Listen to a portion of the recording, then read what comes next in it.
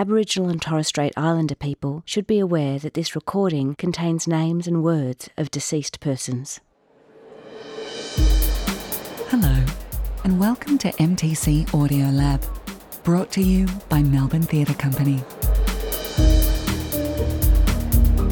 MTC Audio Lab is theatre for your ears, bringing great dramatic texts to life with some of your favourite stage actors.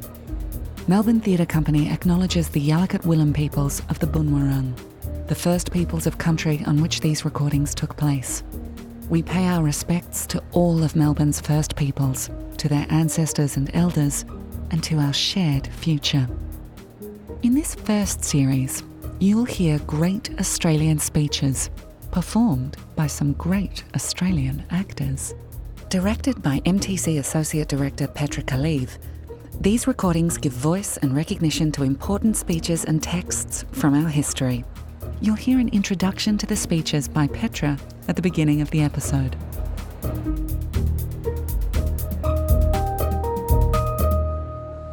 Jack Patton was the president of the Aborigines Progressive Association. For this historic protest event, he wore a dark suit and cut the figure of a huge league footballer. He was a brilliant speaker, one of the best of his era. This is Jack Patton's opening address to the Day of Mourning protest, January 26, 1938, at Australia Hall in Sydney, read by Mark Cole-Smith.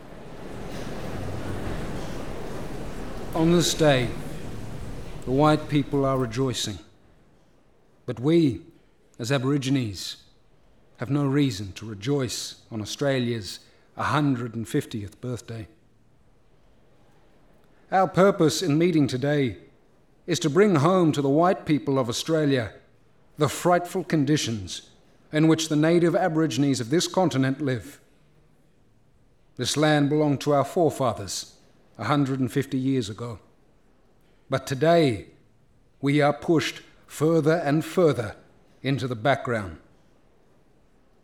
The Aborigines Progressive Association has been formed to put before the white people the fact that Aborigines throughout Australia are literally being starved to death.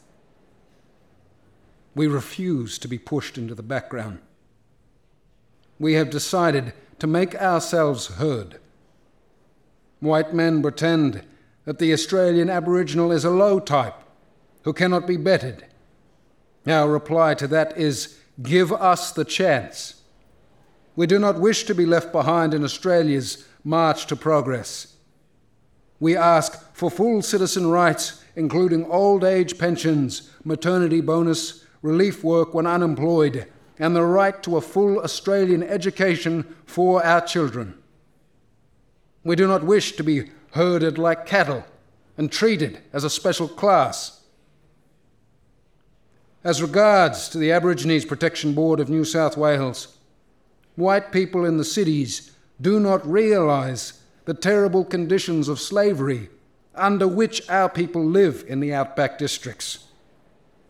I have unanswerable evidence that women of our race are forced to work in return for rations without other payment.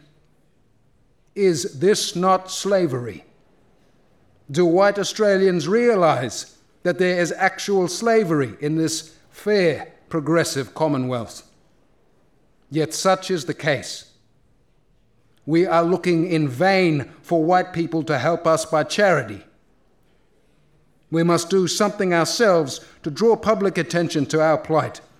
This is why this conference is held, to discuss ways and means of arousing the conscience of white Australians who have us in their power but have hitherto refused to help us. Our children on the government stations are badly fed and poorly educated. The result is that when they go out into life, they feel inferior to white people. This is not a matter of race. This is a matter of education and opportunity. This is why we ask for a better education and better opportunity for our people. We say that it is a disgrace to Australia's name that our people should be handicapped by undernourishment and poor education and then blamed for being backward. We do not trust the present Aborigines Protection Board, and that is why we ask for its abolition. Incompetent teachers are provided on the government stations. This is the greatest handicap put on us.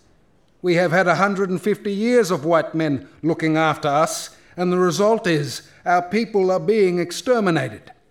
The reason why this conference is called today is that the Aborigines themselves may discuss their problems and try to bring before the notice of the public and of Parliament what our grievance is and how it may be remedied.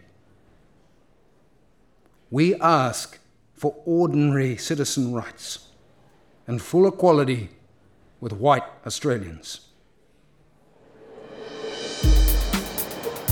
Great Australian Speeches was directed by Petra Khalid, with performances by Sharina Clanton, Mark Cole-Smith, Mark Downey, Greg Stone, Leonie Wyman, and Isabella Yenna.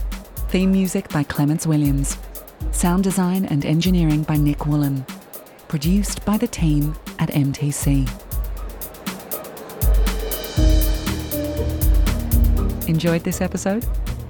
To hear more theatrical tales, subscribe to MTC Audio Lab or learn more by heading to mtc.com.au.